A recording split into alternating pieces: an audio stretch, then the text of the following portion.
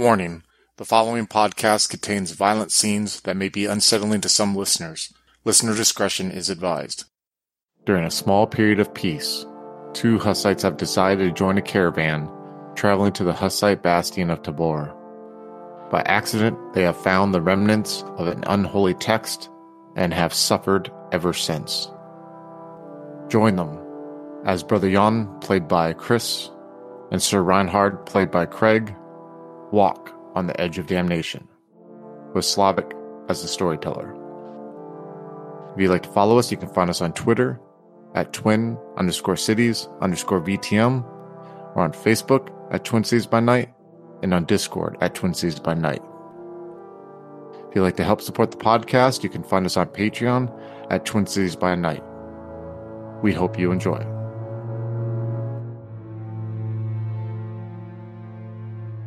In the year 415, Jan Hus was betrayed and burned at the stake for heresy, after being given a free pass to travel to the Council of Constance, which was to end the papal schism and reform and root out heresies from the Church. 4 years after Hus's death, discontent with the corruption of the Church has reached its peak, and conflict broke out between the Catholics and the Hussites with the First Defenestration of Prague. Decades of war have followed.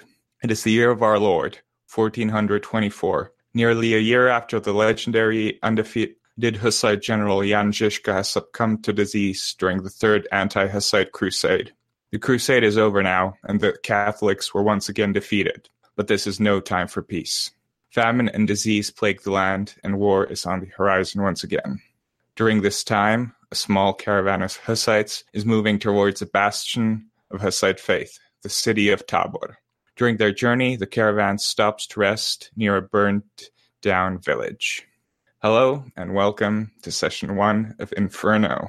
So, as we start, the caravan is all in all about 200 people strong. Most people there are either merchants, their families, or their armed guards. There's also several people who are going to the city of Tabor for religious reasons, or who simply go there to bolster the Hussite cause with their sword arms, or mace arms in the case of the Hussites.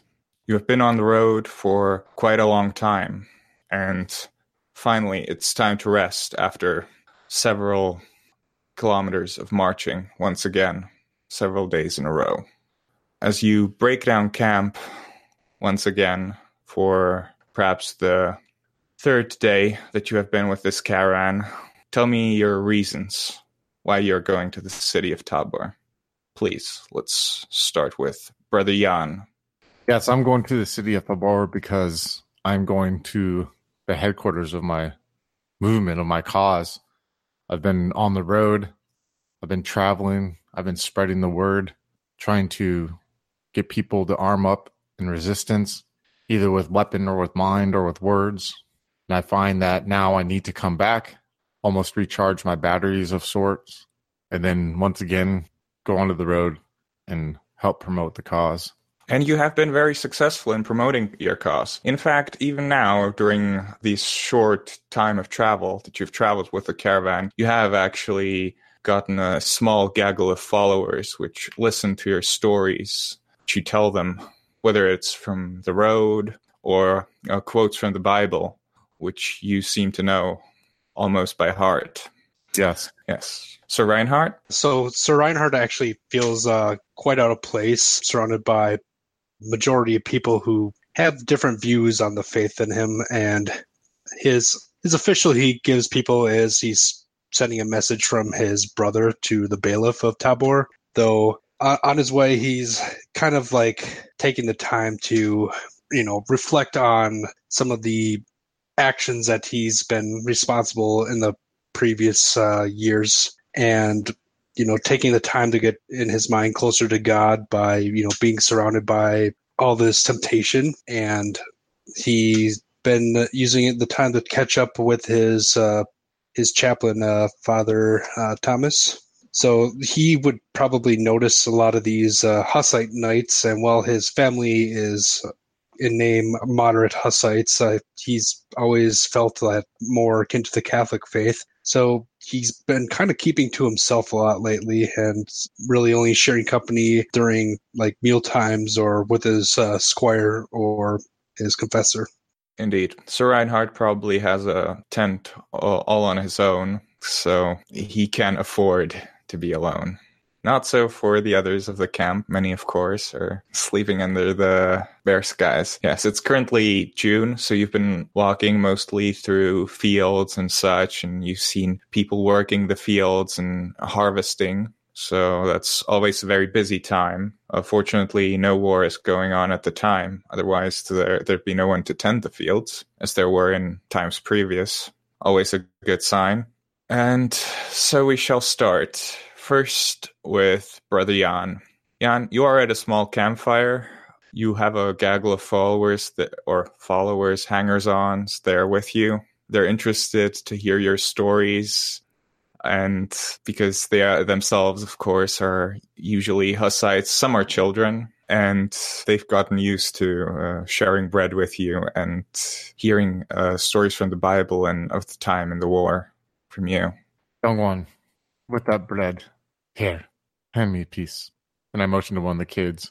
Yes, one of the kids, an orphan who's sort of gotten stuck with a caravan, sort of breaks off a part of his bread to you. Here you go, Brother Jan. And I take the piece of bread and I put it in the middle of my palm and I kind of like put it to where the whole group can see it. And I'm sitting on like a log right now, I assume, around the fire. And I'm looking at some of the adults. And I'm like, you see this right here? You see? I do. Yes. And you saw the people we passed when our caravan today working the fields, right? I did. Yes. You... Young one, has anyone ever told you, little one, about the Psalms that King David wrote to sing praise to the Lord? Or did they hide it from you like those Latin pigs tried to do? I've never heard from them. I think the priests, they only used to speak in Latin where I'm from. Yes, they don't want us to know the words of Latin. And then I cut into Latin and I say, but a lot of us do, and we can combat them with their own language. And then I go back to my native tongue. Yeah, the common folk are sort of completely enamored with you. There's like, I guess, 7 people there listening to you. The thing is, they don't want you to read. They don't want you to write their tongue because they hide the word of God behind secrecies, money, and a language that they only know. But we are changing that. And it comes to this piece of bread right here. There's a psalm that King David wrote, Psalm 119. In it, he says, I am laid low in the dust. Preserve my life according to your word. I give an account of my ways, and you answer me. Teach me your decrees. Cause me to understand the way of your precepts, that I may meditate on your wonderful deeds. My soul is weary with sorrow. Strengthen me according to your word. Keep me from deceitful ways, and be gracious to me, and teach me your law. What King David says here about being low in dust means being humble, sowing the rewards. But also what he is saying is that there's a communication that goes between us and our Lord and Savior. No language, no man in jewelry and robes, no Latin Spaniard can stop you from that relationship. We are one with the earth and dust, just like how this was made. And I motion with my head towards the piece of bread, and I go and hand it back to the child. And since we do that, we have commune with God, and we are able to talk with him. Don't forget that. We will win this, and we have won in the past, and you too can talk to him. There's no need even for me.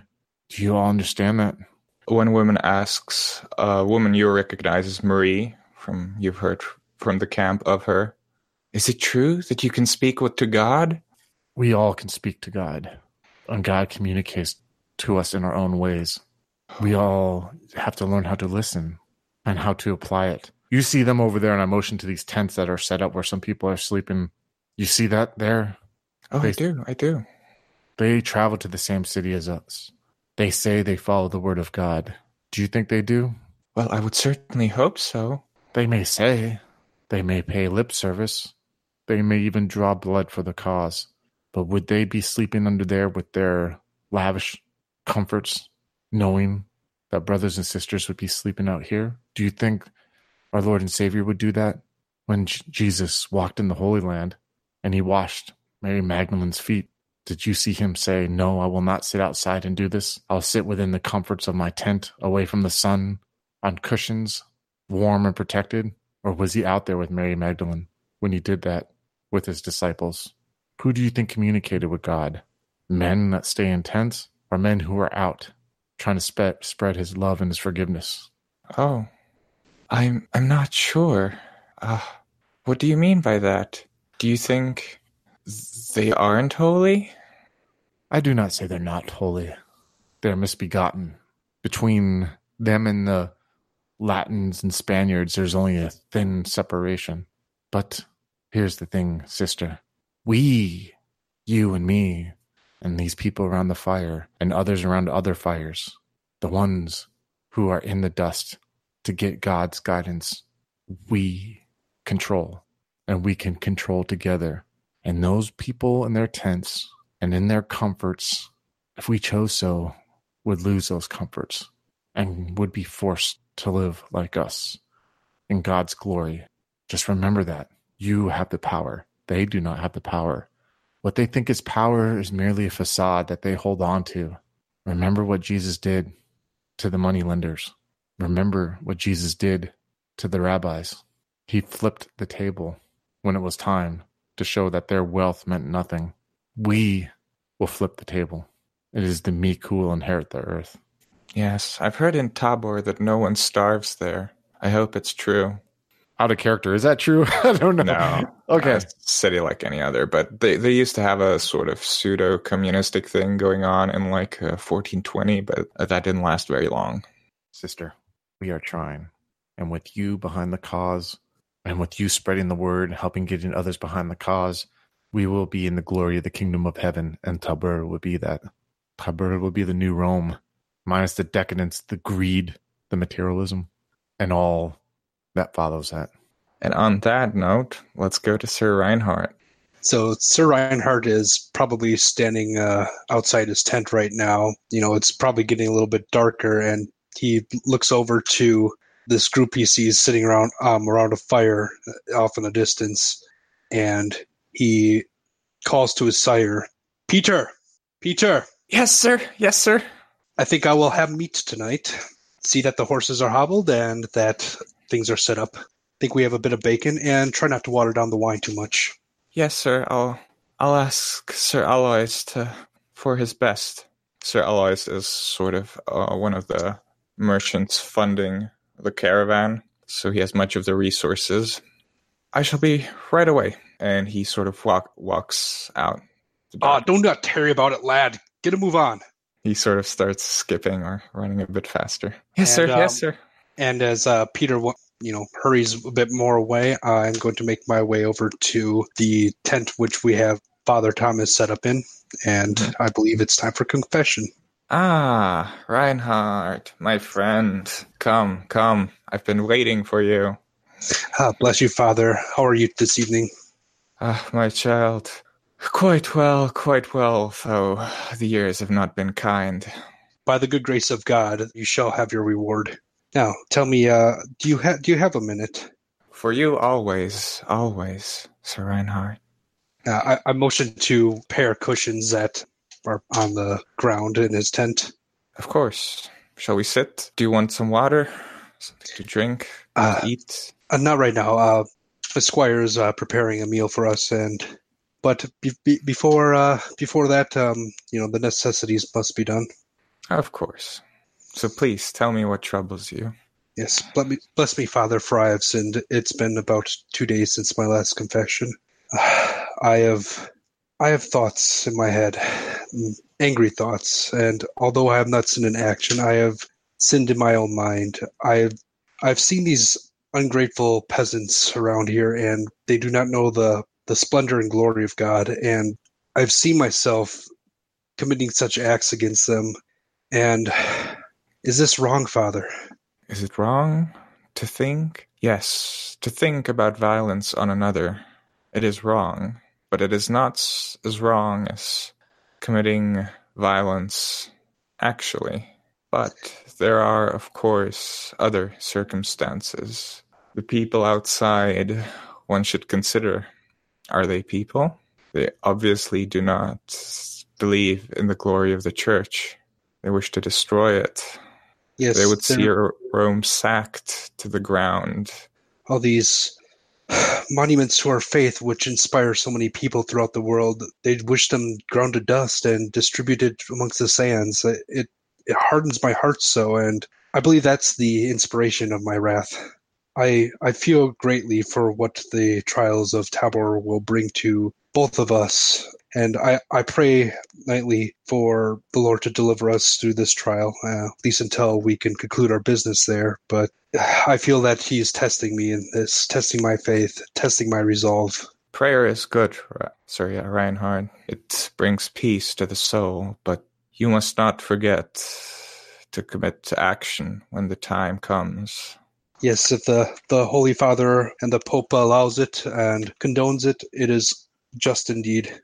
Indeed. Fortunately, we only have one Pope now. A decade ago, you'd have to choose between 3.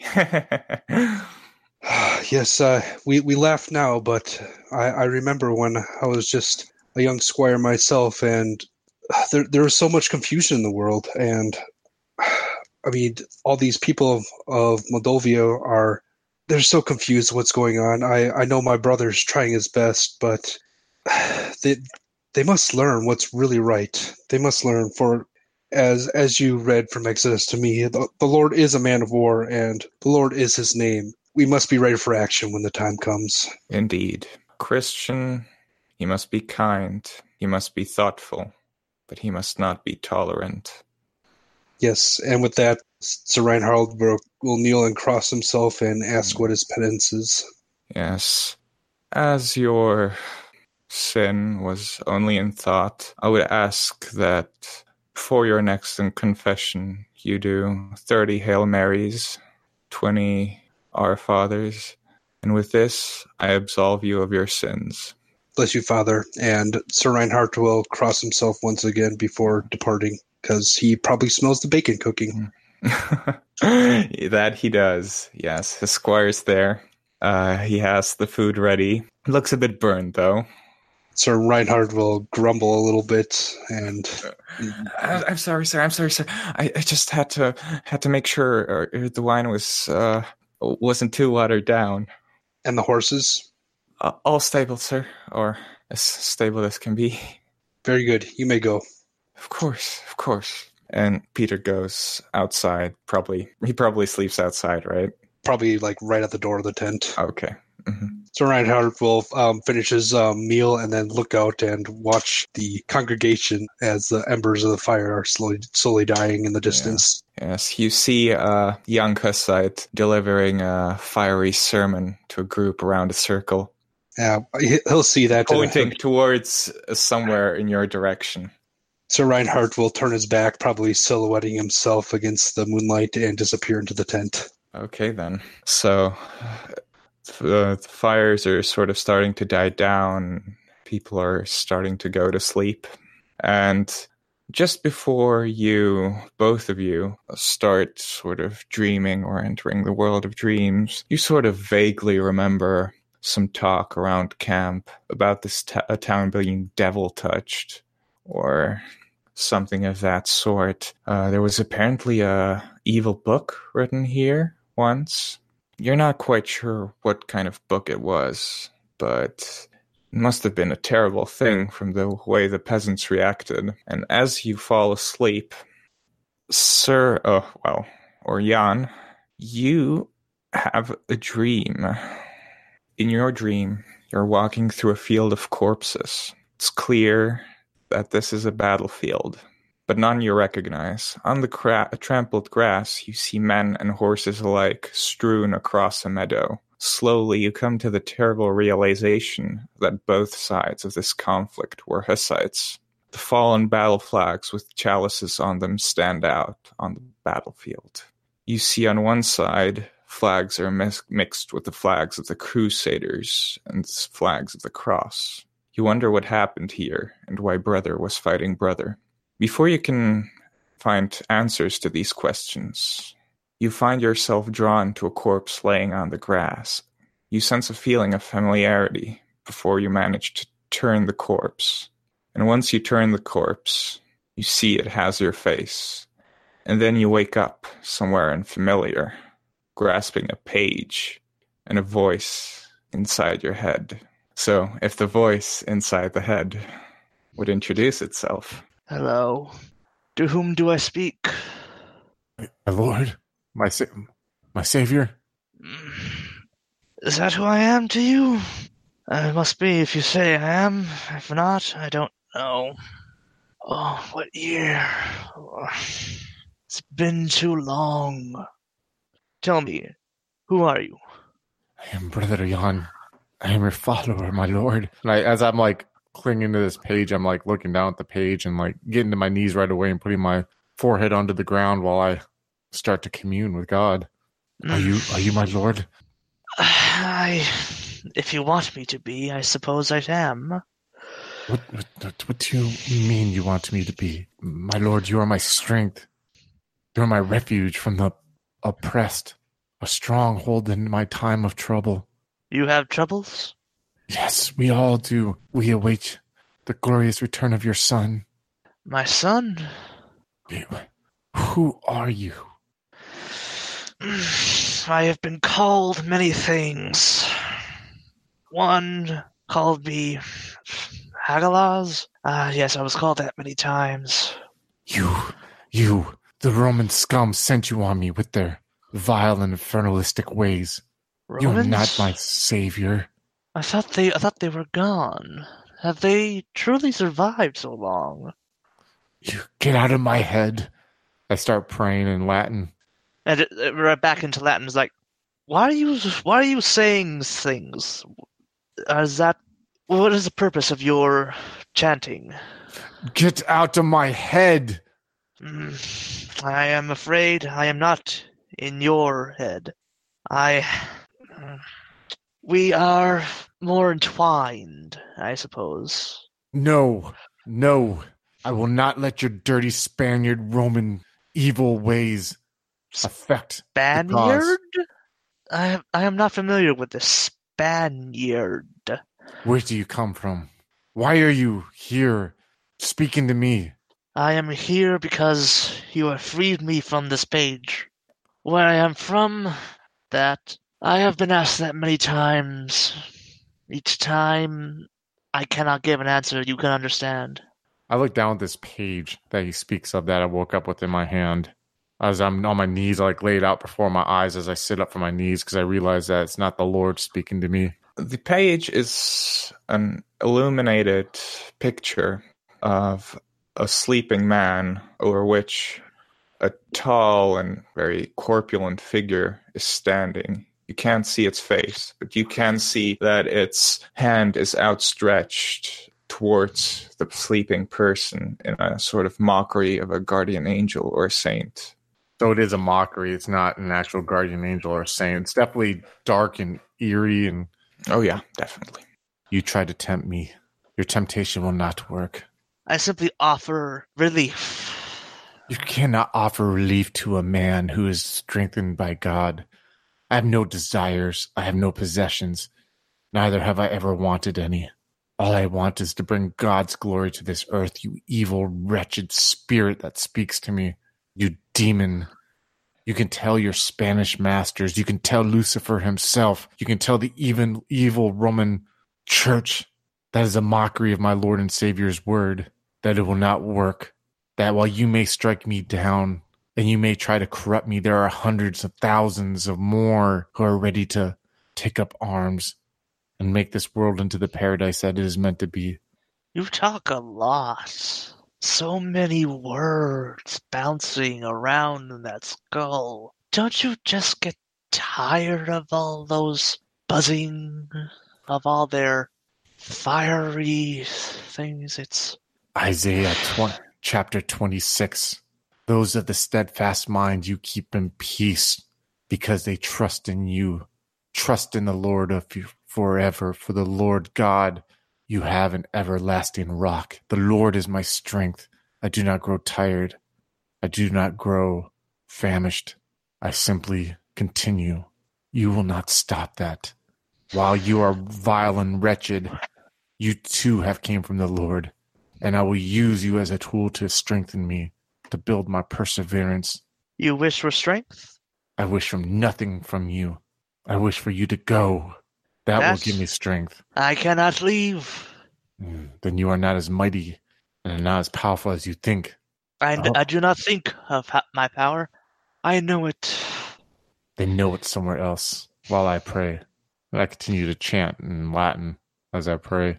All right. You wear yourself out with your incantations, shaman. Stop that. Stop speaking. Silence. All right. And on that note, let's go to Sir Reinhardt. As you go to sleep, you have a different dream altogether. In your dream, it is dark, and you are standing in front of the gates of Rome. The gates are broken down, and the only thing that pierces the ever-encompassing darkness is the fire coming from the tops of the city spires and the screaming of men, women, and children. As you float through the gates, you feel slightly lightheaded and realize that you see an army pillaging the city. You recognize the scythes, maces, the tried and true weapons of the Hussites in the arms of the pillagers sacking the city, taking everything in a battle-driven frenzy. The next thing you know, you're in the Vatican, standing in St. Peter's Square. There you see carts of pillaged art, gold, and gems, hoarded in massive piles, which are distributed to greedy looters. Near the square, you see men lined up in formation, taking orders from a hooded figure on a horse.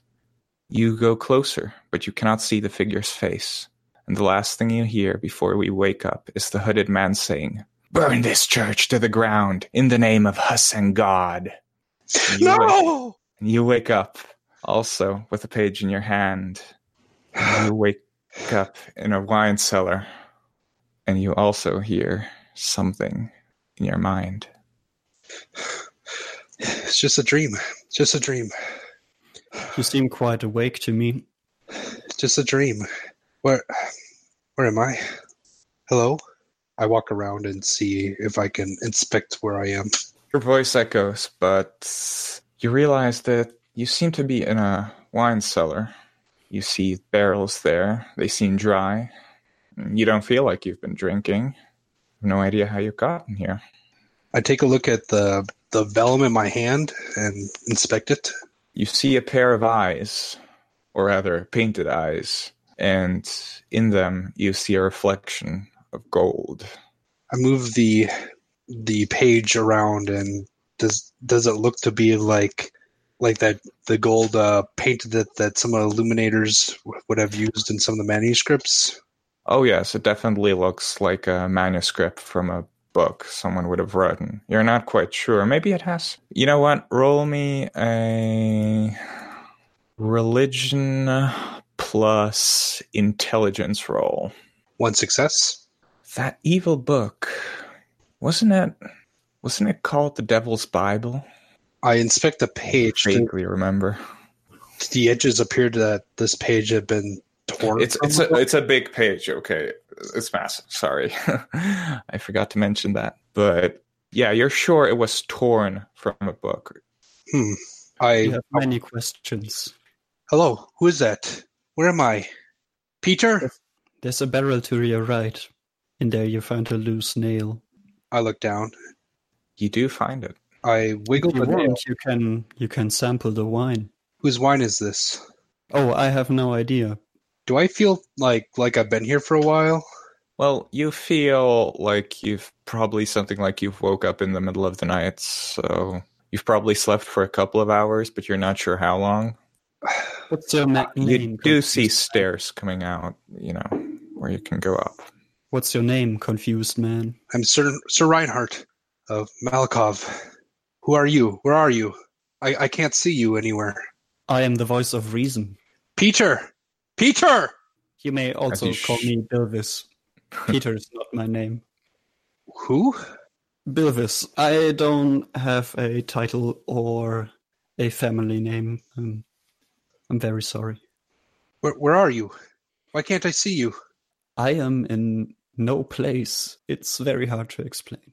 I look around. Am I dressed as I was for bed, or Yes, you are. looking around, and I want to inspect the rest of this wine cellar. I see the barrel to my right, and I see the stairs going up. But does anything like look out of place? What's the light level like? Well, it's dark. You don't see. There's like a small window opening above you at the end of the cellar, but that's the only, light. You see moonlight, so it's pretty damn dark there. But you also see that it's very dusty, and it almost seems like it's covered in soot. And you notice that your clothes are also covered in soot, partly from laying down there. How did I get here, Belvis? That I'm not quite sure about, but maybe we can trace back your steps. Do you, by chance, walk around while sleeping? Has it ever happened to you? No, I usually sleep like the dead. And Sir Reinhardt will start kind of pacing around and just try to get his bearings. He's a little shaken up right now, to be honest. Are you sure you don't want to try the wine? I mean, I suppose I might be a little thirsty. I look around for a glass. It will calm your head. There is a cup or several cups nearby. You see they're also very dusty and covered in soot. I pick up a likely looking one and kind of use my garments to kind of clean it out a little bit, and then of course, yeah, loosen the nail and let some wine go into the goblet. Mm-hmm. A small trickle flows down into the goblet, and you take a sip. Oh, hello again, folks. I'd like to tell you about the Facebook group we run called White Wolf and Onyx Path RPGs, Gameplay and Media. Have you ever wished you could have an easy way to find gameplay videos and podcasts, or just media in general that deals with your favorite White Wolf role-playing games? Or have you ever wished you could find a forum to share gameplay that you have recorded? One that won't be drowned out by random posts and discussions, so that your media could get the attention you deserve. The group is specifically run with the sole intent of it being a one-stop shop for people to view or share media involving the games we all love. We take thorough steps to ensure the page does not become cluttered and is easy to traverse. The group is already immense and continuing to rapidly grow, with new media being shared every day. Stop on by. We hope to see you there.